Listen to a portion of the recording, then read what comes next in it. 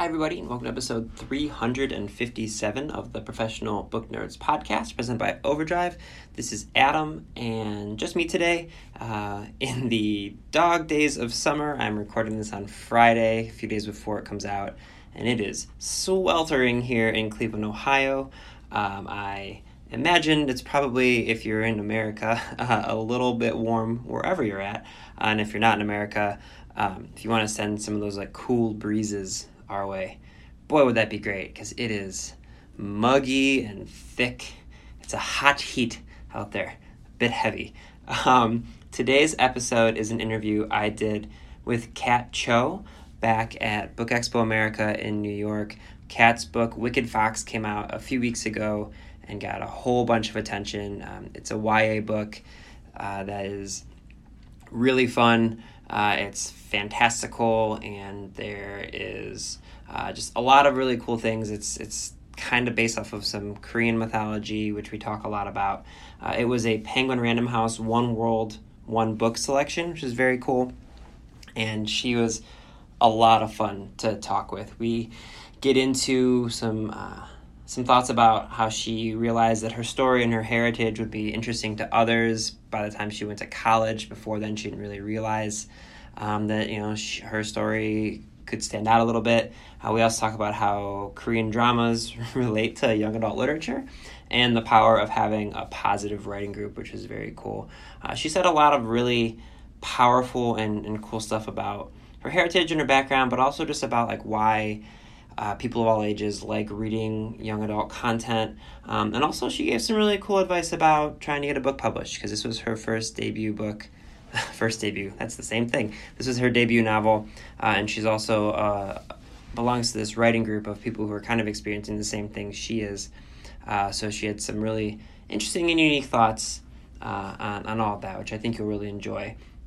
I just want to do a little bit of housekeeping. There's some really cool things going on over the next couple months that you may have seen or you may not have. First up, if you are outside of the United States and listening to this, if you are a listener from Canada or the United Kingdom or Australia or New Zealand, we have a program going on at Overdrive called Together We Read. If you've been listening for a while, you'll probably be familiar with our Big Library Read program, which is a global book kind of a global book community where everybody reads one book, like a book club at the same time. Together We Read is the same thing, but it's for specific countries. So our listeners in Canada, your libraries will have a upcoming Together We Read book club that starts on August 15th. And if you are in Australia and New Zealand, you will have a book club that is starting on August 8th. And if you are in the United Kingdom, you'll have a book club that is starting actually August 1st, so coming up really soon. And they all work the same way as the Big Library Read program, where you guys can go to your library's Overdrive website or just go to Libby and open it up. And on those dates when the program starts, you'll see one title that you're all able to read at the same time without any wait lists or holds. And then you can go to togetherweread.com, select your country, and you'll be able to find a really cool discussion board where all sorts of people from all across your country, your territories in the world will be discussing the book as well. So it's a really cool program.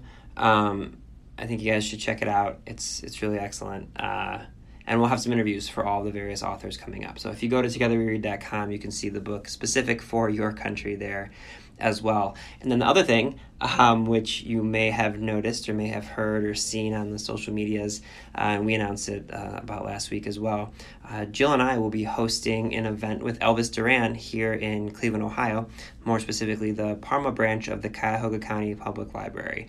Elvis announced this on his nationally syndicated show and also on social media. He is going on a book tour, and one of the stops will be here in Cleveland, Ohio. So, and again, it's the Cuyahoga County Public Library. So if you want to come to this event, it's going to sell out very quickly. But if you're listening to this and you're in Northeast Ohio, or if you want to do some traveling to come to Northeast Ohio, just go to Cuyahoga County. If you just search for Cuyahoga County Public Library on the internets, you can actually just go to cuyahoga-library.org. They have an events page, and just search for Elvis Duran. It's on October 7th, which is a Monday, and the event is at 7 p.m. And they have a lot of tickets that they will be selling, but it's definitely going to sell out. When they made the announcement, I think about half of them got sold out within the first few hours. So don't wait. It is a ticketed event, so there is a small cost to come to the event, but the price of your ticket will give you, you'll get a free copy of Elvis's new memoir coming out. So really excited about that. Again, if you're in Northeast Ohio, come hang out with us in Elvis Duran on October 7th. If you're any of my friends listening to this, please stop texting me. I do not have free tickets for anybody. I'm sorry. That goes for family members as well. But come and hang out with us in Elvis and say hi. It'd be a lot of fun. That's October 7th. So, okay, I think that's all the housekeeping. If I missed anything, we'll just let you know about it in a couple of days here. So I will let you get to my interview with Kat Cho on the Professional Book Nerds podcast.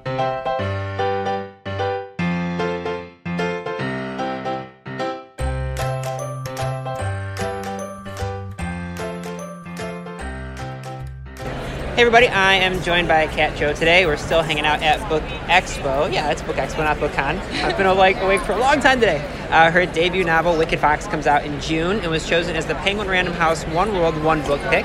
Kat was gracious enough to disappear from her little clan of other writers, take some time and chat with me. So first off, Kat, thank you for stopping by. Yeah, it's a pleasure. And I know that this is kind of your first novel and first experience like this as a writer, so how's everything going so far? Overwhelming in the best way. Mm-hmm. It's like a lot of highs and then just like some moments where I'm just like, oh my god, am I really doing this? Yeah. Kind of a feeling. So I know that just recently, because as I was saying before we started recording, I was like fanboying on your YouTube stuff. I know that you like just recently got to see the actual version of your book and the final. So is like this experience at Book Expo kind of the first time like seeing it out in the wild with people, or have you gotten to see people's reactions? The final version isn't here, so I haven't seen anyone like carrying it around. Yeah. But I had an ARC with me earlier, and I was just like, oh, I'll go to the Penguin booth and I'll take a picture of myself with it, you know, and it'll be cute, like for my social media. Yeah. And I didn't realize that like people would just assume it was here. So I feel really bad. I feel like I tricked people. Yeah. And it was totally unintentional, but like I did. I trolled Twitter. So so I shouldn't post a picture of the three of these sitting on our table right now. Is what you're saying. If you do, like you're at your own risk that people will like message you and be like, where did you get that? But we already talked about this. These are our. We'll give away one of these. These are ours. We're not giving these out. Sorry. I guess I'll be respectful. So be respectful. Yeah. So we usually start a podcast with having the author tell us a little bit about your book, just because I hate being the one to talk about plot, because I'm always afraid I'm gonna say too much. So I will let you kind of give your explanation as to how you talk about Wicked Fox. So it's a contemporary fantasy young adult novel. It's based on Korean mythology, specifically the Korean myth of the Gumiho, which is the Korean version of the nine-tailed fox. So she is immortal. She can turn into a beautiful woman to lure in men so that she can devour their energy in order to stay immortal. And in Wicked Fox, the main character is a teenage Gumiho living in modern-day Seoul, trying to reconcile the murderous side of her with the side of her that tries to coexist with humans. And of course, she falls in love with one. Well, yeah, I mean, you got to do that. She has to. Right, yeah. Exactly. Okay, so for kind of the uninitiated, because admittedly before I saw the book, I will be honest, I didn't know a lot about Korean mythology. So is this something that, like, is it something comparable? Like, is there a number of these myths that you grew up with that kind of lay the groundwork for the stories that you wanted to tell?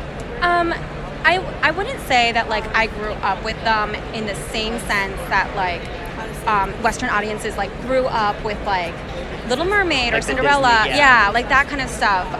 Partially because I am Korean American. So I also grew up with American like stories and things like that. But I will say that my parents like casually just had Korean folktale books around. Sure. And they weren't like, you have to read this. This is your heritage. But they were like, oh, here's like some books that you can read if you want, like if you're bored. And we were a very big like book family.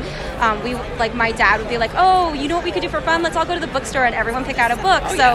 reading was just a big part of my childhood, and so I very casually read Korean folktales and mythology, but I never made a separation in my head between those and like Cinderella or Sure. like Sleeping Beauty, because I read them all around the same time. Until I grew up and I realized, like, oh, not every kid is growing up like reading about like nine-tailed foxes like devouring people. So did you ever feel, because I get a lot of authors who write from things that, you know, their heritage, quote unquote, I know you're saying Korean American, but Yeah. so like from the Korean aspect of your family, so I get a lot of people who say like, well, I wrote a book because I wasn't seeing anyone who looked like me in these books and these types of things, like the Yeah. representation, kind of conversation.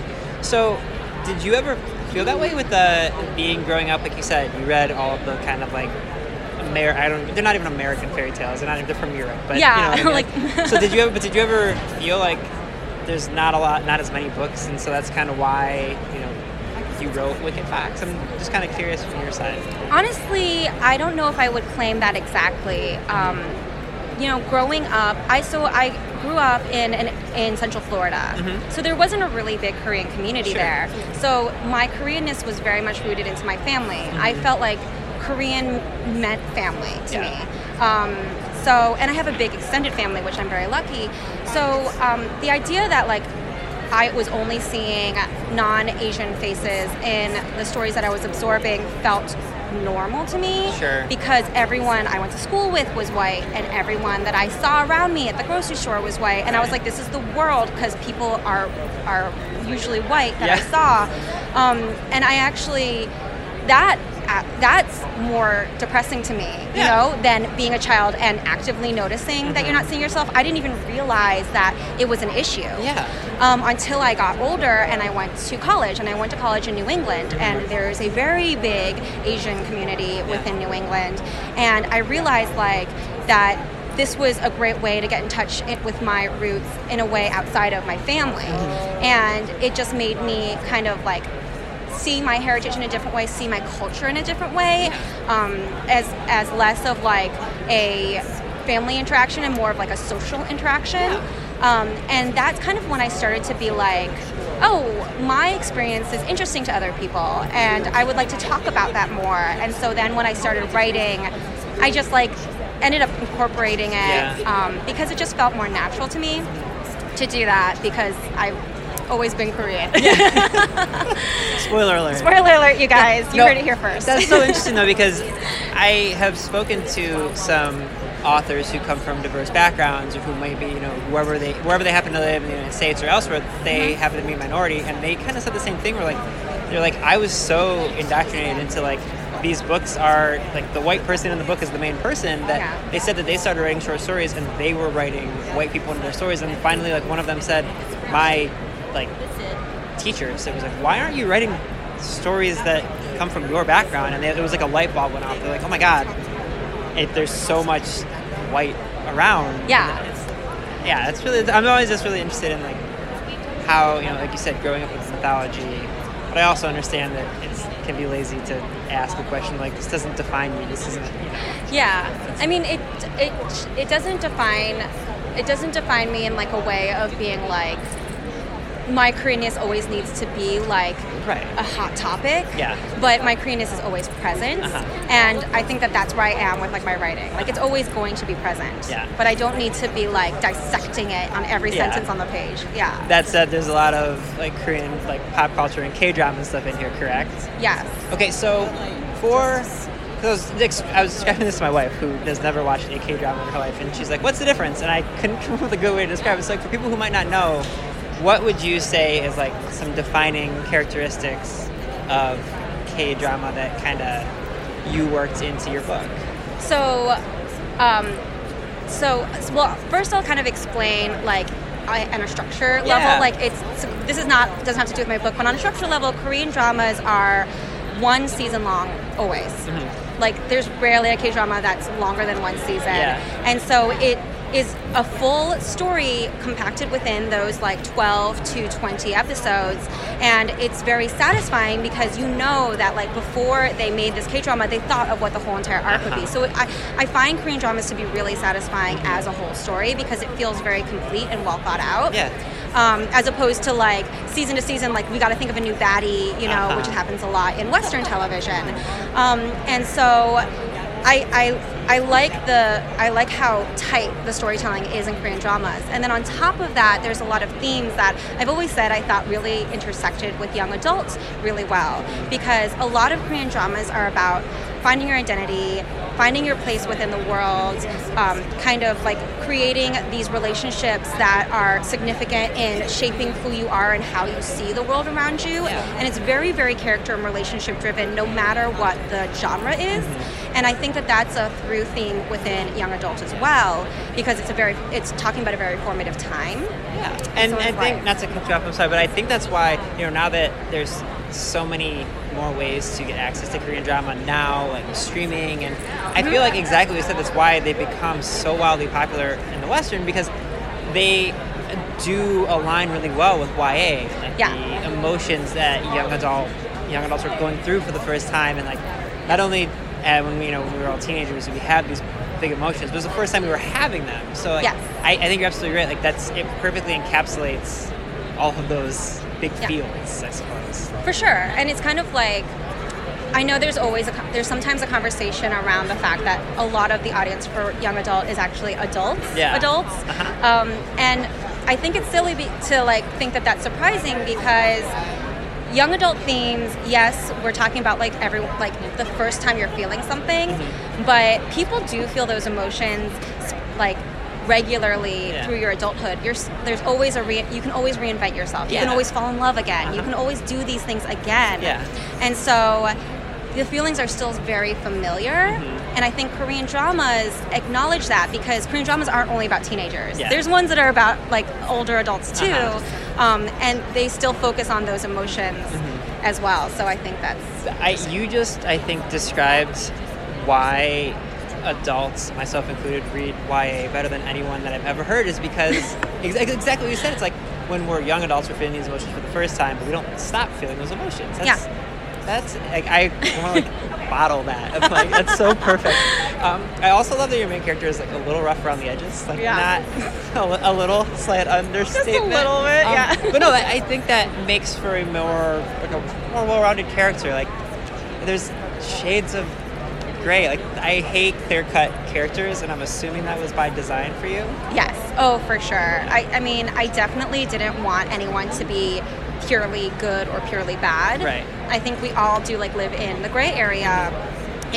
And we all have like desires and instinctive reactions that are not like the best reactions. It's just like the actions that we follow through after the fact are like what drive us to be more good or more bad. And I really wanted that to be clear with both of my main characters, because I think it's a constant battle that lives within any person.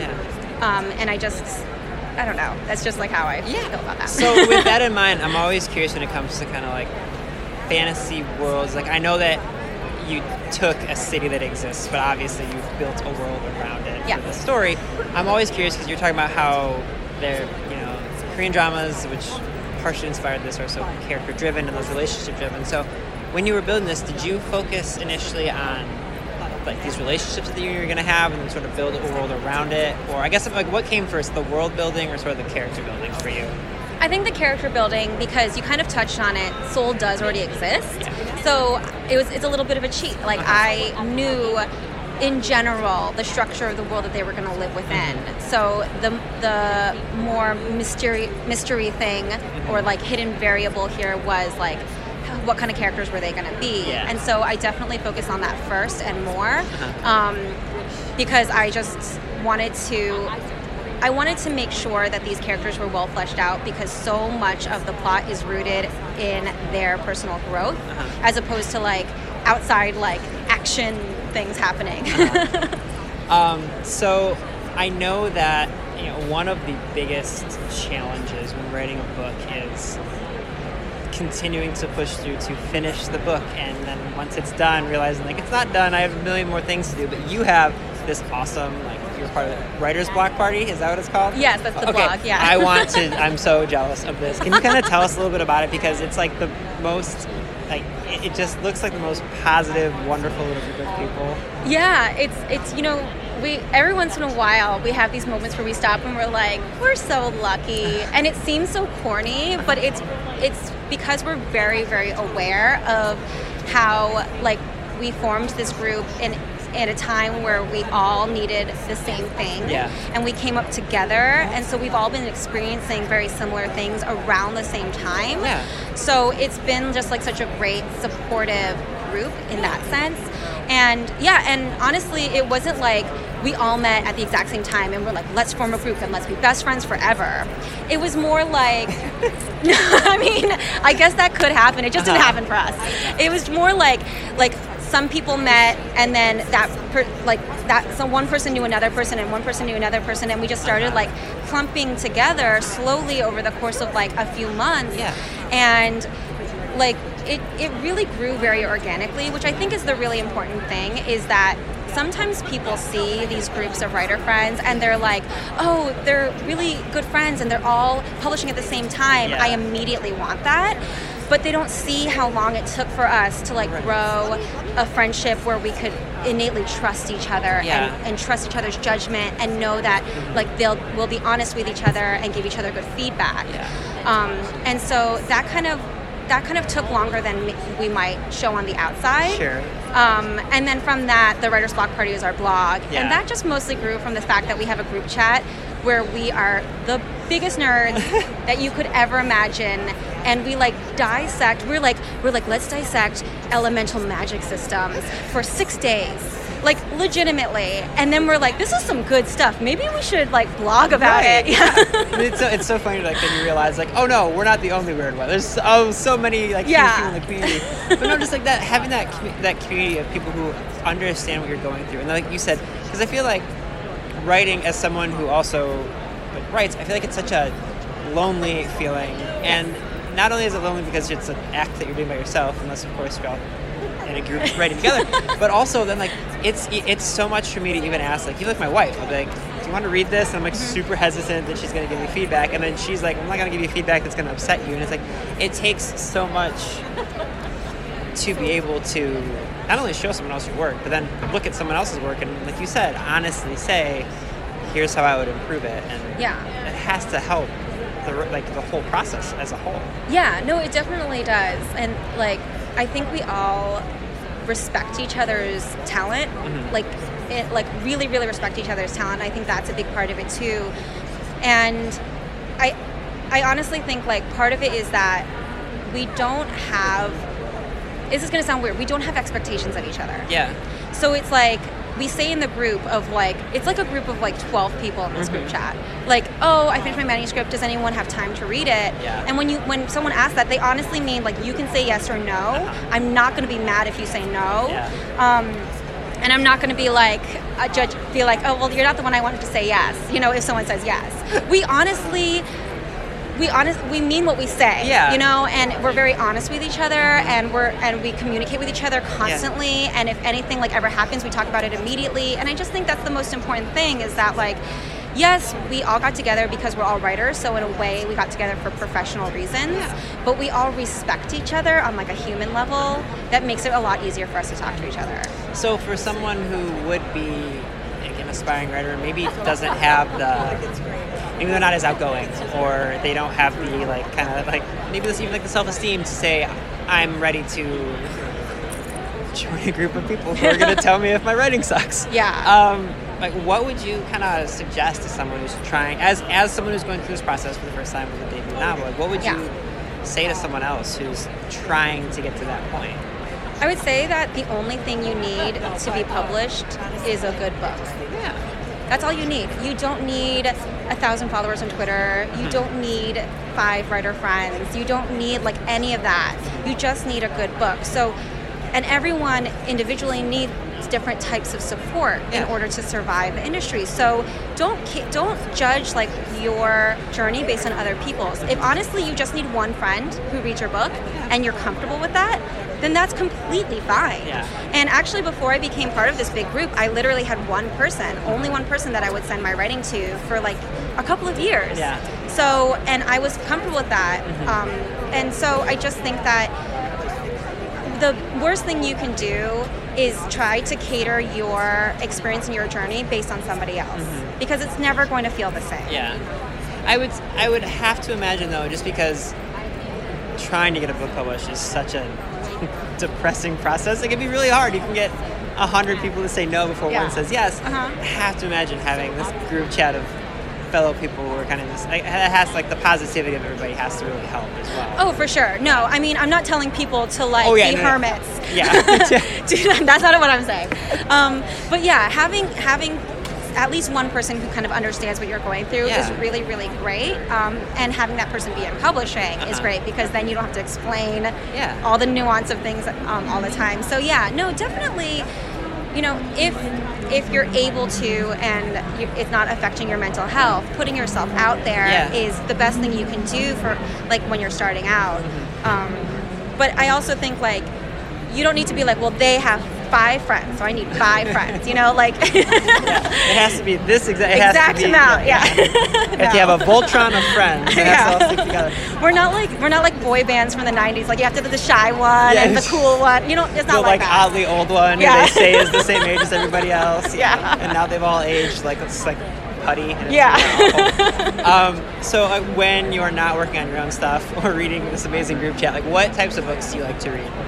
Actually, honestly, I like to read everything. And I like to read adult romance and thrillers and nonfiction. I really, really like nonfiction. I like to read middle grade. I like to read young adult, obviously. I really only recently got into books in verse. Because I was really intimidated by it. I was like, I'm not cool and artsy enough to really get the spirit behind poetry and books in verse. And then I read Jason Reynolds, The Long Way Down, and I was like, I feel everything right now. I would like to talk for 6 hours about that book with you now. Yeah, him and Kwame Alexander, and I got to interview both of them, and it's one of those things where I just look at them and I'm like, how in the world did you do this? It's exactly. a second language to them. I feel like there's some books I read where I'm like, oh, I could do that. And then there's books like that where you're like, that's a different language. That's no. Laini Taylor, the same thing. She doesn't do books in verse. She doesn't do books in verse. But when I read her books, I'm like, you know a different form of English than I do. It's not the same thing. But, the way she sees language is completely different than the way I see language. How dare I told her, I was like, how dare you? How dare you put this down? So towards the end of our podcast, we like to ask 9 questions, kind of lighthearted. Not that anything else I asked you was super heavy and deep. We call them the Nerd 9 because I like alliteration. So the first one is, what's the last book you finished reading? Oh my goodness. What is the last book I finished reading? Or a book you're currently reading, I will also accept. A book that I am currently reading is actually There Will Come a Darkness by Katie Rose Poole. Nice. It's not out yet. Okay, that's okay. But I'm sitting next to your book, which isn't out yet either. So that's true. Yeah. It's amazing. I cannot sing enough praises for this book. She's built such an epic world, to the point where I was like, this world must exist somewhere, because who could make this up from nothing? That's how intricate and detailed it is. And it just has great characters. It's an ensemble cast. So I really love those types of books. What is your favorite place to read? Probably in bed. I just like to be really comfortable, and I have a lot of pillows on my bed, so I just like to put them all around me. I can't be that comfortable because when I fall asleep, it's I sleep so little that if I'm laying in bed, I'm just zone out. Do you remember the book that kind of made you fall in love with reading as a kid? As a kid, I would have to say the Redwall series were very formative for me. I loved it, and it introduced me to all the classic fantasy tropes in the best way ever, and the food scenes. So good. Like, honestly, like I tried to put more food scenes into my book because of the Red Hall series. Oh, that's fantastic. What is some place you'd like to travel that you have not yet been to? I want to go to Iceland. You're the second person today who has said this. So I was telling them, ironically, the Cleveland airport, even though I feel like I have to connect to go everywhere, I have to go through Chicago to go anywhere. We have a direct flight to Reykjavik from Cleveland. Makes no sense. Yeah. So if you're ever in Cleveland and want to go to Iceland, there you go. Are you a cat person or dog person? Dog person. Coffee or tea? Coffee. What is your favorite food? I always say soup, and then people yell at me. Soup rules. Are you kidding me? It's such a broad category. It's wonderful. Yeah, well, that's why they yell at me. But I'm like, no, I'm just gonna say soup. Yeah. I love soup. Especially do you live in New York? Mm-hmm. Okay, so your weather's like ours in Cleveland, where like 9 months out of the year it's freezing. Oh yeah. Yeah, you're getting soup all the time. Yeah, soup's the best. What's your favorite holiday to celebrate? I'm gonna say Thanksgiving. Not because of the root of the holiday, which I fully acknowledge is problematic. 100%. But because, for me personally, it represents family and food. Yeah. And those are two of my favorite things. And you don't have to worry about the gifts, yeah. Yeah. Right there with you. And then the last one of these, if you could have dinner with one person, alive or dead, who would you pick? Oh, that's so hard. Oh, no. I'd have dinner with Lin-Manuel Miranda. Ooh, that is a really good one. I love everything about him. I think he's talented. I think he's super smart. Oh, yeah. I think he's just, like, innately a kind person from, like, what I can see of him. Oh, yeah. I feel like I'd leave that dinner with such joy in my heart. I actually tweeted one time. I was like, sometimes I just think like of all of time, from the beginning of time till now, I managed to live in the time when Lin-Manuel Miranda existed. So like, yes. I'm doing all right. I made it. You know what I mean? You Like, made it because you live in a time where he exists. Because he exists when I exist. Yeah. So last question for you: what do you hope that readers take away when they read Meek and Fox? I hope that they realize that a book that's written in a place that's not familiar to them can still speak to them because we're all human and we all feel the same exact things. Like when we're hurt, we're sad. When we're in love, we feel joy. Like that emotions are a universal language, and that can connect all of us no matter where you are or what language you're speaking. That is perfect. Kat, thank you so much for joining us today. Thanks for having me. Readers can sample and borrow the titles mentioned in today's episode from Overdrive.com, and our library friends can purchase these titles in Marketplace. Professional Book Nerds is proud to be an Evergreen Podcast signature program. To learn about other Evergreen podcasts, visit evergreenpodcasts.com. Our podcast is produced, recorded, and edited by Adam Sokol and Jill Grunewald, and presented by Rakuten Overdrive. For more information, visit professionalbooknerds.com. Bonjour. This is Fabulously Delicious, the French food podcast. I'm Andrew Pryor, and every week I bring you the wonderful and fabulous people involved in French food, whether they're here in France like me or from around the world. Each week, we dive into a specific topic, be it a French dish, an ingredient, or a French cuisine cooking technique. My guests are all about French food, so come join me on Fabulously Delicious, the French food podcast. Bon app!